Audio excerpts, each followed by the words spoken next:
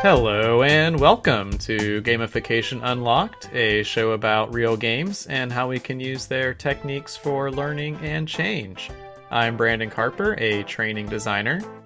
I'm Chad Hafley. I do work related to user experience and web design in academic libraries. And today we are talking about self-confidence. So, in particular, let's think about a time that self-confidence has played a large role in helping you do something. So, I'll start. When I was in Japan as a person in my early 20s, I was confident about a lot of things I should not have been confident about, especially related to the world of hiking and doing wilderness trips. Nothing can go wrong there. That's the good thing. No, especially not when I don't speak the language and when my cell phone is out of coverage. And even if it were in coverage, I could not explain to their 911 line where I was. You just scream a lot and hope they can find you. So there was one day where I was in the area of Nikko, which is about an hour and a half north of Tokyo. My plan was to take a bus to a mountain, hike the mountain, get back down from the mountain just as it was getting dark, and then catch the bus further on and stay at a hot springs resort, kind of in the, well, what to me was the backwoods of Japan.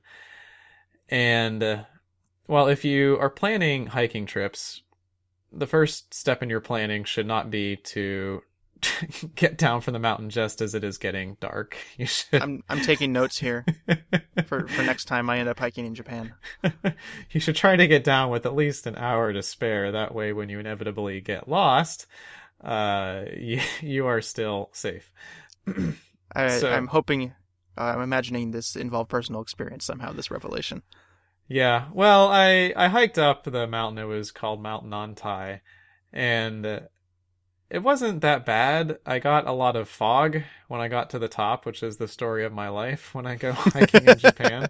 Oh, I'm finally at the top of the mountain. I'm going to see the greatest view of clouds.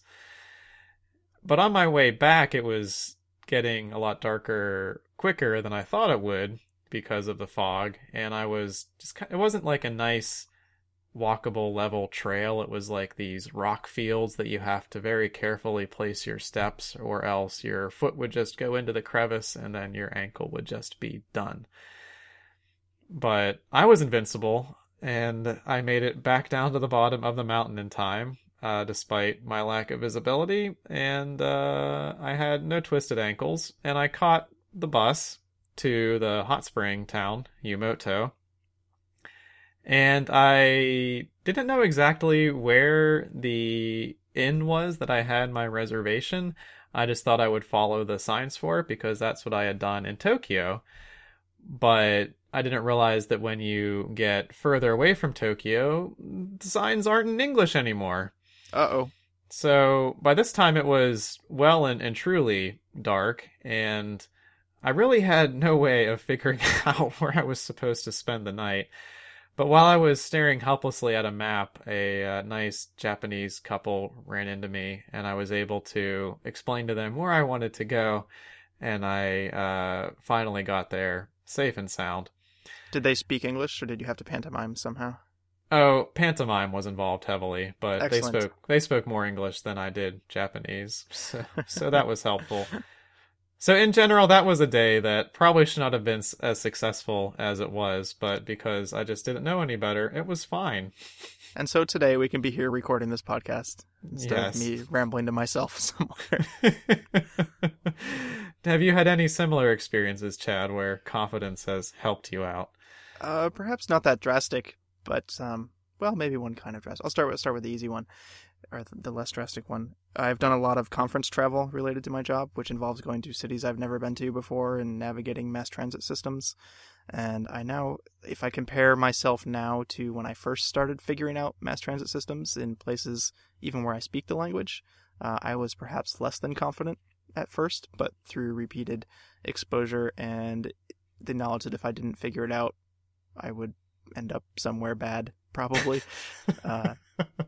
For motivation, perhaps, I now feel much more confident figuring it out. And I've noticed that, so I don't live in a city with a lot of mass transit. It's not like New York where everyone takes the subway or something like that. So most of the people I know are not super knowledgeable about mass transit, but in the situation I end up with one of them somewhere that does have mass transit, I appear to be more confident about it than they are most of the time. And secondarily, the perhaps more drastic example was a late night trip through western Pennsylvania where I had flown into Pittsburgh, and because that was the closest airport to where I was going, was up in, I think it was Clarion, up in the northern part of the state. And I was going to stay in a hotel there that night and go to a conference related to work the next day. And I saw some friends in Pittsburgh and ended up getting a late start out of Pittsburgh at about 11 p.m. And yeah, there was construction traffic, and this was about 2010 or so. So I had a smartphone with GPS, but it wasn't a great one, and it crapped out right as I ran into a closed bridge along my route. And I thought I remembered the map enough to figure it out, and well, I did. I eventually made it, but I ended up driving down like a gravel road through a farm. I think it may have been like somebody's tractor access road or something like that. And it was like pitch black, and I was in a rental car I didn't know well. And like a deer ran out, and then like this Jeep came barreling at me in the other direction. I was convinced I was going to die at one part, but I guess my confidence went out in the end. I did not totally break down. I kept driving and eventually made it, and then collapsed. Yeah. Funny how all our stories involve travel of some You're right, sort. I hadn't even realized that. Yeah, especially driving in Western PA. I feel like driving in the snow is something that you do before you realize how dangerous it is. And then by the time you realize how dangerous it is, you have enough experience to do it fine. Yeah, there's something deep about the human condition there. Yes. Well, speaking of the human condition, you can find the power of confidence in lots of examples from literature and pop culture. Going all the way back to The Little Engine That Could, for example. Oh, that's a perfect one, yeah. I think I can, and then he gets to the top of the mountain. The Empire Strikes Back. So if you remember Yoda training Luke and Dagobah, and Luke has crashed his spaceship into the swamp, and that makes everyone upset because that's where the snacks are. And as part of Luke's training, Yoda asks Luke to lift the spaceship with the Force. He can't do it. He says, "This is stupid. I hate you, Dad." And while he's walking away, Yoda uses the Force to pull it out of the water effortlessly. It's a very powerful, well-written scene, going back and watching it, especially considering that it involves a 2-foot Muppet. Yeah, well, when you put it that way. It's very well done. And then Luke says to Yoda, "I don't believe it." And Yoda says, "That is why you fail." Implying that if Luke only believed, he could do anything with the Force. That quote, "That is why you fail." Did you ever play the Star Wars Super Nintendo games? Yes!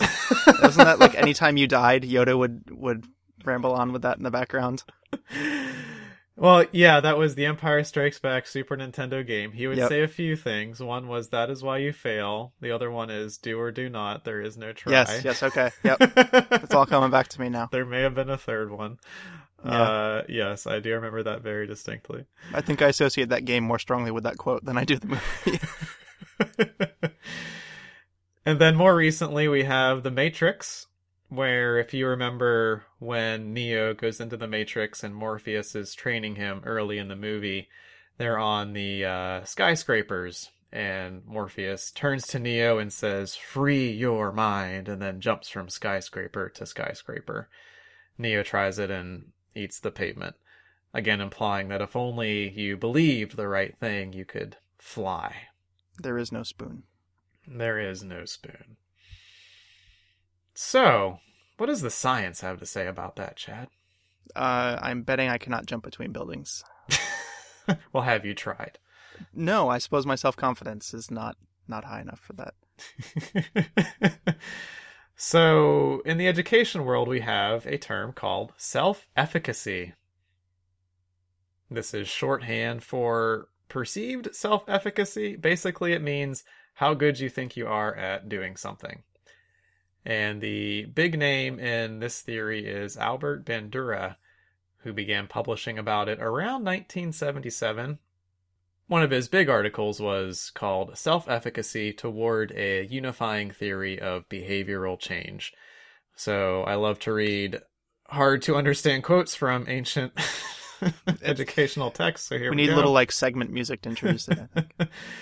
It is hypothesized that expectations of personal efficacy determine whether coping behavior will be initiated, how much effort will be expended, and how long it will be sustained in the face of obstacles and aversive experiences.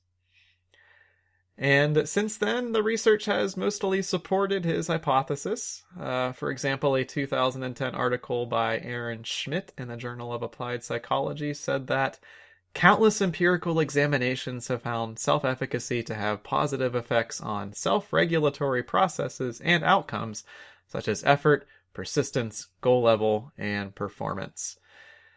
So, in human terms, if you think you're good at something, you'll put in a lot of effort. You'll stick with it even if you fail a couple times. You'll set and manage your own goals, and just generally, you'll do a lot better at the thing. Sounds pretty optimistic. It does sound pretty optimistic. Well, maybe these people were confident in their theories about confidence. I wonder what their bad theories were before they got to the ones. They weren't confident about those. Right, no. So, Bandura speculated that 4 things influence self-efficacy. 4 things affect how a person thinks of their own ability. The first and the strongest one he called performance accomplishments. This is attempting a task and being successful at it. That's pretty obvious, right? If you do a thing and you end up being good at it, you're going to think that it's going to happen the same way in the future. So let's imagine you are a soccer coach and you're trying to get your team to feel more confident. If your team goes out and scores goals, they will be more confident that they can score goals. Oh, self-reinforcing. Yeah, I guess you don't need a degree in educational psychology to figure that out. The next one is called vicarious experiences. So this means seeing people you identify with perform a task successfully. So not as strong as performance accomplishments, but let's say you're on the soccer team and you have a friend that you practice with regularly. You feel like you're both about the same skill level, and then you see him go out and score a goal during a game. You'll think, oh, this person who's like me did the thing successfully. I can probably do it too. Is the key factor there that it's not like a famous soccer player, it's someone you know? Yeah, it can't just be any person, right? I mean, the more you identify with a person, the more you will be inclined to think that you can do it too. You know, so if you have a transfer student from some other school who is an all-star and you don't know them very well, and for all you know, they've practiced every day since they were 5, and they go out and score a goal, you might think, well, that person just had a lot more practice. They have more raw talent. I can't do it like they can. You don't have the context, yeah. Don't have the context, yeah. Another way is through verbal persuasion, which is just you tell someone they can do it. So this is another brilliant insight in academic literature. Yes. And this is not terribly effective according to the literature. So, I mean, as a coach, you can tell your team that they can all score goals, but doesn't mean that they'll believe they can do it. What about all those inspiring speeches in sports movies? Well, that's a chance to pay John Williams to do your orchestral score, I think. That's the key. Yeah, my coach always told us to give 110%, sometimes 120%, occasionally 115%. And did you? I had trouble, distinguishing. I just tried hard. Operating on a different scale. And then the fourth factor that comes into play is emotional arousal, which Bandura mentioned this in his original article, but other people seem not to have cared about it later in literature. But basically, if you're in a state of fear or anxiety, you'll be less likely to think that you'll be successful, just probably because your body is too busy devoting its processes to, a fight or flight reflex than to being successful at the task. So if you're the coach and you tell your star player to score a goal, or you're getting benched for the rest of the season, maybe that person will be too worried to actually go out and score a goal. This has very interesting implications for my parenting style, by the way. Oh. I don't know. I feel like I'm constantly trying to tell myself not to use threats as a way of motivating my child. Sometimes I'm more successful than others, but now I see there's actual research to back it up. Yeah. Well, that's probably another episode we could do entirely on positive and negative reinforcement. So if we look at the video game applications of this theory, most modern games have a very gradual increase in difficulty so that you never feel like you're in danger of being unsuccessful. So, for example, in Papers, Please, we spend a lot of time praising it over its very gradual difficulty curve so that before you know it, you've gone from examining expiration dates on passports to cross-referencing 5 documents at the same time. So that slowly builds up those performance accomplishments, so you have a very high self-efficacy at the end of it. Even and then if you don't entirely realize how you got there. Right, exactly. You've been successful at so many small points along the way that you're confident that you can do it in the future. World of Warcraft is another great example. When you start World of Warcraft, your first task is something like go fight these bandits.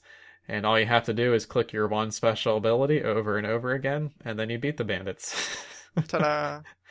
And Warcraft will build on those success experiences until you're doing something extremely complicated in a team of 25 people, and you have a specialized role, and you have 20 buttons to manage, and so on.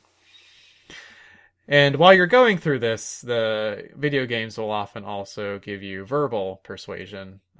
This person's giving you a quest, implying that they think you can do it, right? And they will praise you when you do a good job. Another instance that I came across recently was I played Farmville. Recently? For the first time. It still exists? Yeah, there was Farmville Tropical Edition. I had no idea. I decided I needed to play it for research purposes. I'm sorry. That's okay. And it was actually, now that I think about it, I'm wondering if it came out before or after Stardew Valley. Have you played Stardew Valley or heard of it? I've heard of it. It's an indie title where you start out in an office and you get a letter from your grandfather saying, come out to the countryside and start a farm and breathe the fresh air. And then you basically play a Harvest Moon clone where you're planting vegetables and harvesting them and so on. And Farmville, at least the version I play, starts the same way. You start out behind a snowy window with a cup of coffee, and you get a letter from a friend saying, come to a tropical island and help me fix up this dilapidated inn. And then you go. Familiar.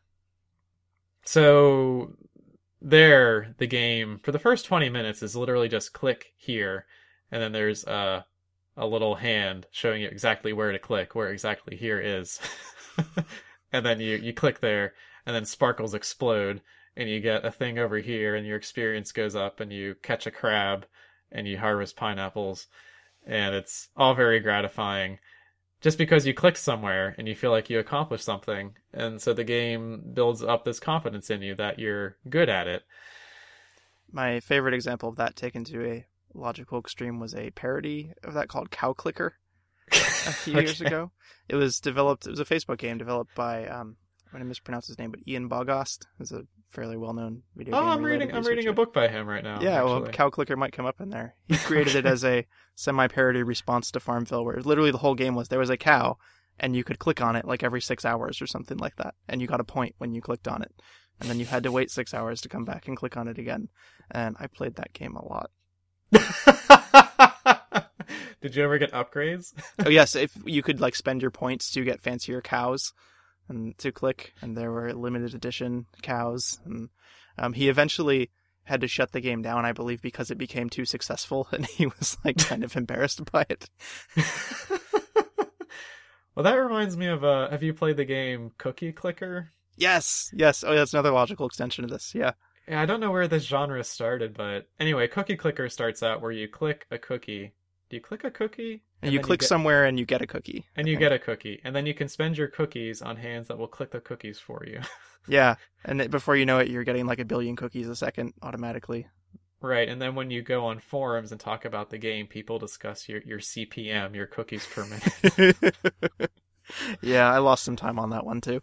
Anyway, another thing Farmville does from the self-efficacy perspective is the person there that's helping you, your friend, she's going around helping to fix up things while you're also fixing things. And so that shows you someone else who is being successful. So that's kind of a vicarious experience as well. Mm-hmm. So let's talk about a counterpoint, because not all games are very easy, and not all games give you a nice, gentle difficulty curve. Let's talk about Dark Souls. The reputation of this series alone has kept me from ever playing it. So, Chad, tell me about the reputation, because I've been in it for a while, and I don't know what it looks like from not in it. So I wouldn't call myself a hardcore gamer anymore, but as a lapsed hardcore gamer, perhaps, who has never played it, my perception is that it is one of the most difficult games ever created. It is punishingly difficult and just really, really, really, really hard, and you'll die a lot, and there's a lot of YouTube videos. That is just about literally everything I know about the series. Yeah. I like to think of it as Legend of Zelda for adults. So that same general feeling of going around, exploring, and finding things behind nooks and crannies, and then using those things to go beat a hard boss that you couldn't beat before. That's kind of the same experience with Dark Souls, only it's very, very grim and depressing and gross at times. You're really selling it here. So the series really started with a PlayStation game in 1994 called Kingsfield, which is actually a first-person dungeon crawler game where you're swinging a sword. You play a member of a royal family in a kingdom afflicted by the undead and by a curse, which would become a theme for the series. And right out of the gate, it was known for its unforgiving difficulty.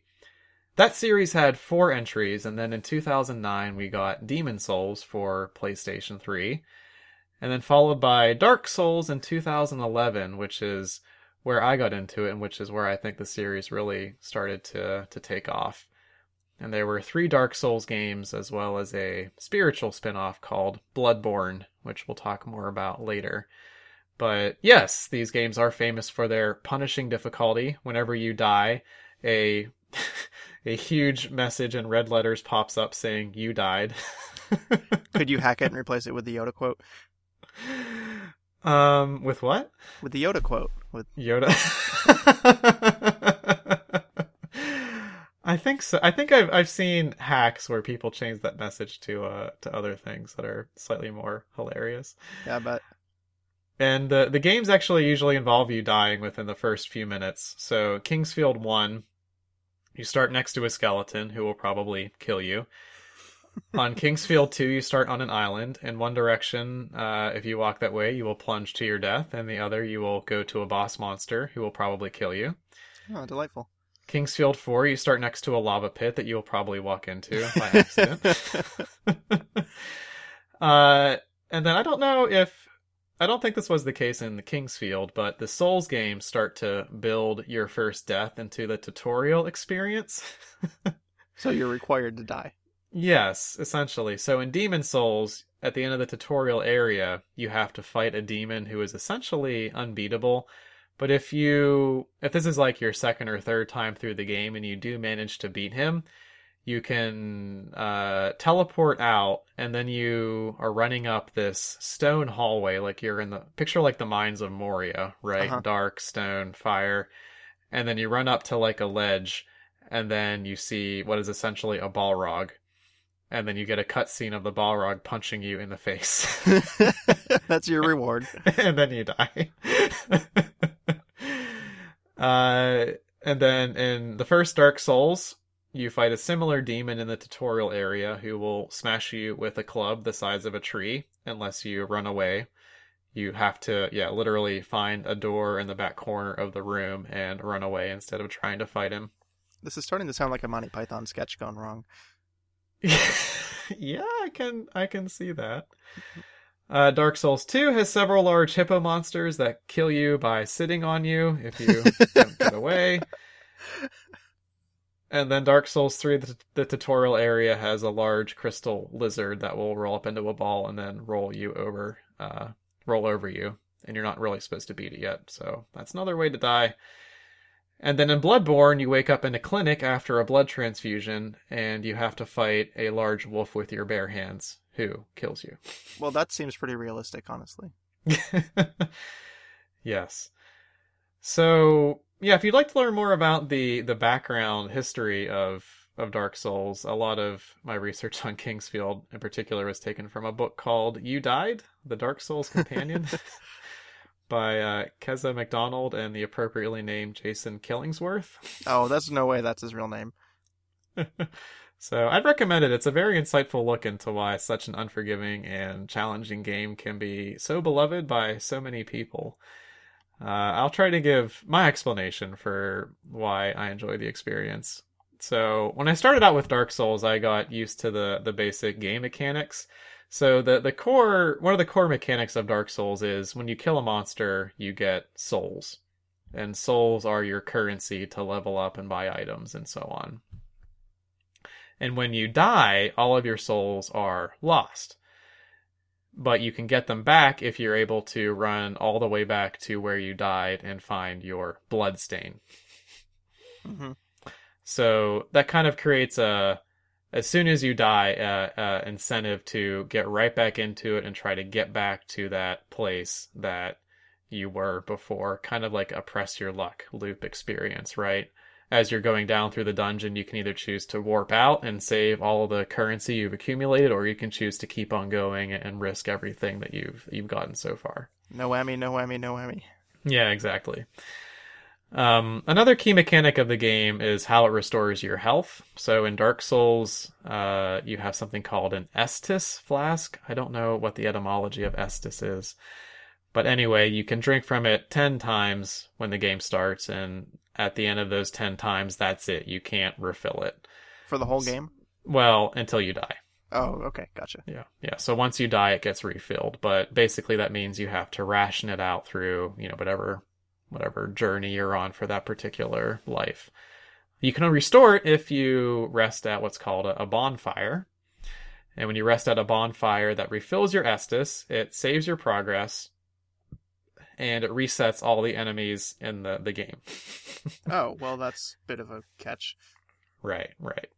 So basically you don't want to, rest at a bonfire if you're trying to make progress. You want to make progress until you get to the next bonfire.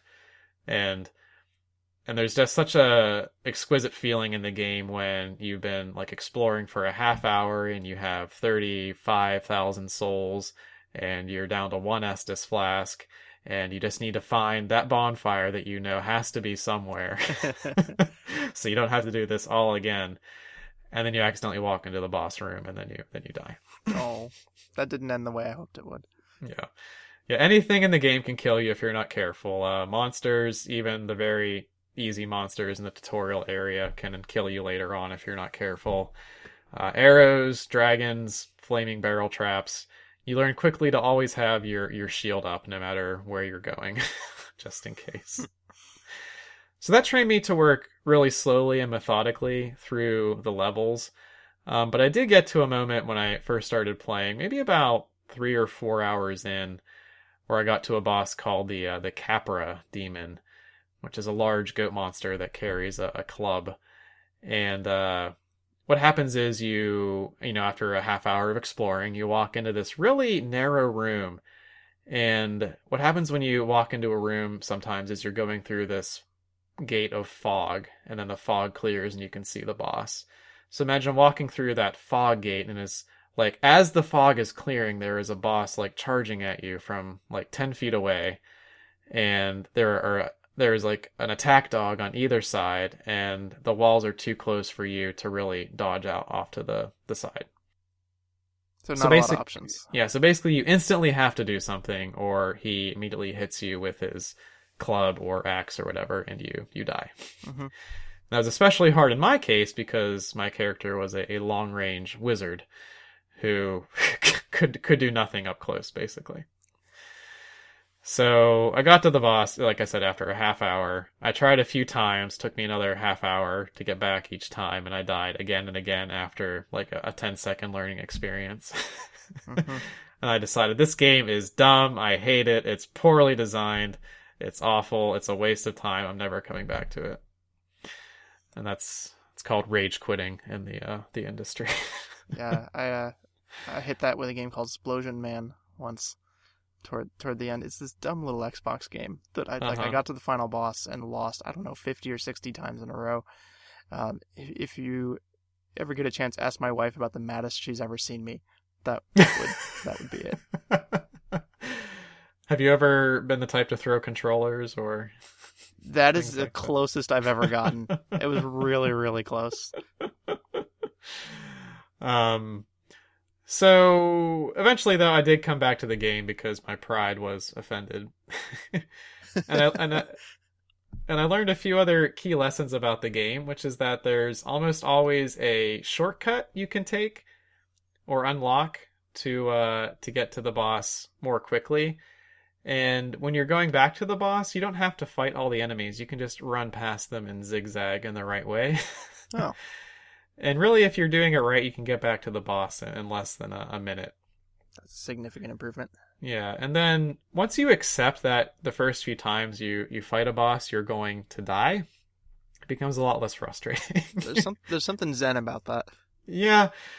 I mean, I'm only half joking when I say that Dark Souls has taught me a lot about, zen and acceptance.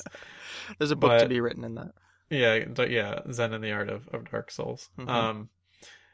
So yeah, then I realized my first few tries with the boss should be about learning how not to get hit.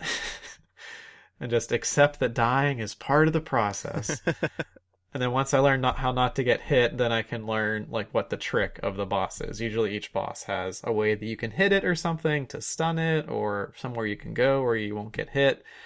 So in this case, in that tiny room with the demon, there's a staircase that you can run up, and then you can kind of balance on a ledge that the demon and the dogs can't get to, and then you can just fire down on them from above and kill them. So you've just got to survive long enough to figure that out. Right, exactly. So then I kept on going with the game. I had some other frustrating moments. So for example, in the intro area, there's a priestess who talks about going down into the catacombs. And at one point she disappears, and someone says that he's worried if she'll come back, so I thought I must have to go down into the catacombs. Logically.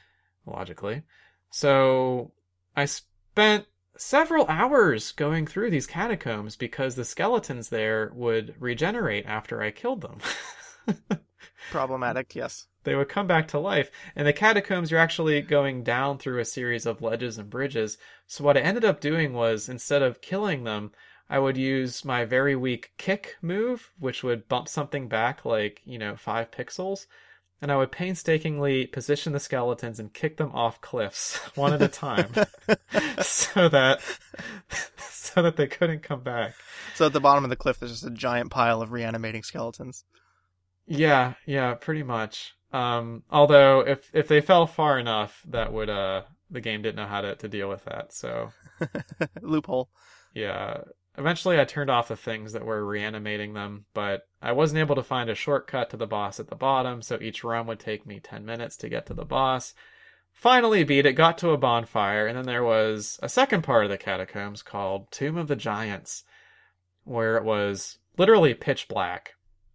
And you can only see like 20 pixels in front of your feet. You can also see the eyes of the giant skeletons right before they slam a machete down on your head. Ouch. Yeah. So I managed to fight through all of that. Fortunately, there was a bonfire after the boss, so it saved my progress at that point.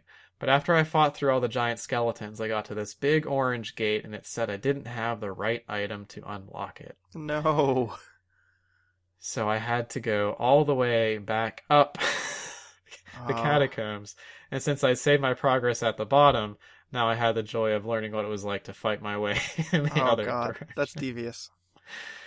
It turns out that you're supposed to enchant your weapon with divine magic so the skeletons stay dead after you kill them. And also you can get an item called the Sunlight Maggot, which is a headlamp that will illuminate the darkness. I would not have guessed the function from that title. Right. So eventually I learned other key things about Dark Souls after I persevered through it. I was playing it offline because I didn't want to pay for Xbox Gold, or whatever it's called now. But I found out that social learning is really key to the experience. So you can write messages for other players to read, and other players will see those messages in the game, and the messages will give you strategies for how to beat a boss, or it will direct you to where those hidden bonfires are that I could never find. And you can also see the blood stains of other players, and if you click on them, you can see a short video clip of how they died, basically. Not that it's nearly as difficult, but Super Mario Maker does something similar with you can see where everyone else died in the level and leave messages for other players. Oh, really? That's I didn't know that.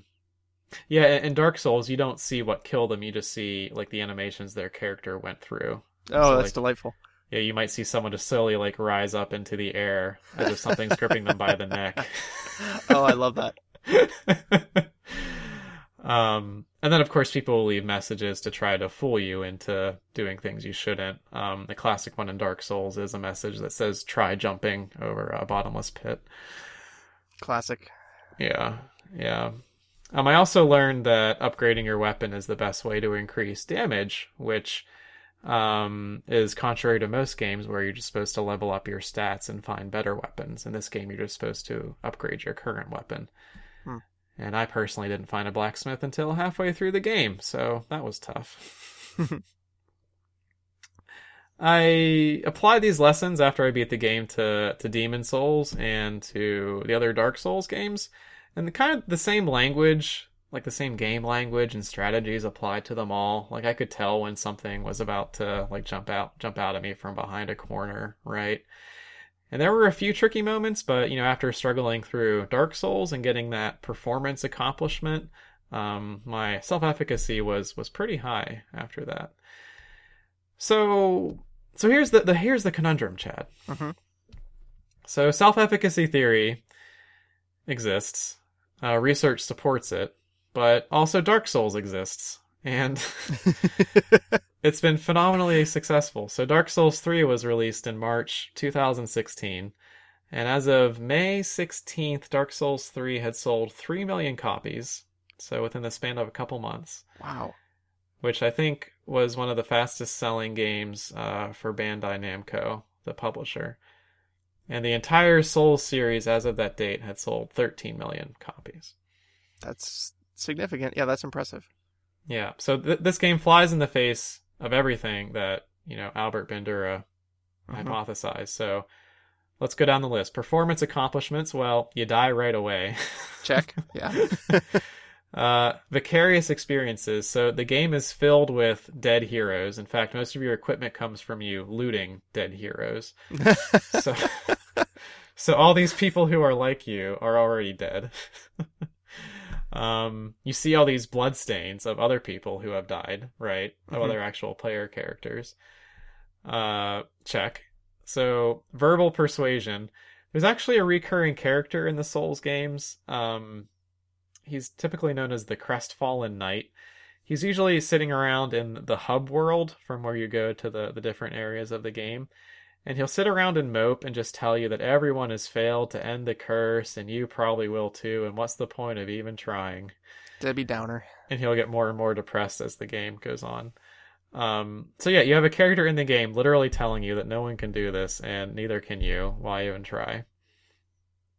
And then as far as emotional arousal goes, as you're playing the game, you're constantly worried that you're going to lose the thousands of souls you've built up and have to go back and reclaim them. Or, worst case, die along the way and then lose them forever, right? This all seems purposely built to, raise your self-confidence in your own death. Right, your self-efficacy vis-a-vis dying repeatedly is very high. So, I don't know, Chad, do you have any speculation at this point why the games are popular despite the contrary theories. No, and this is a question, even without knowing the formal background, that I had asked myself just based on the reputation and videos that I'd seen. I have no idea. So, I think we'll have to say that we're going to find out next time. We'll look at some research as well that says that maybe self-efficacy theory is not as simple as it appears. Maybe there's more going on under the hood than was revealed in that 1977 article. You might sell me on a copy of this game yet. I might be 13 million in one. Awesome. Well, in the meantime, you've been listening to Gamification Unlocked. I'm Brandon Carper. And I'm Chad Hafley. If you'd like to learn more about self-efficacy, you can find links in the show notes on our website at unlockinggames.com. And also, please come join the discussion on Facebook. A lot of children's programs today are focused on making them feel more confident. Is that always a good thing? Or should they be more like Dark Souls? The Saturday morning cartoon version. Yeah, let us know. Until next time, it's your move.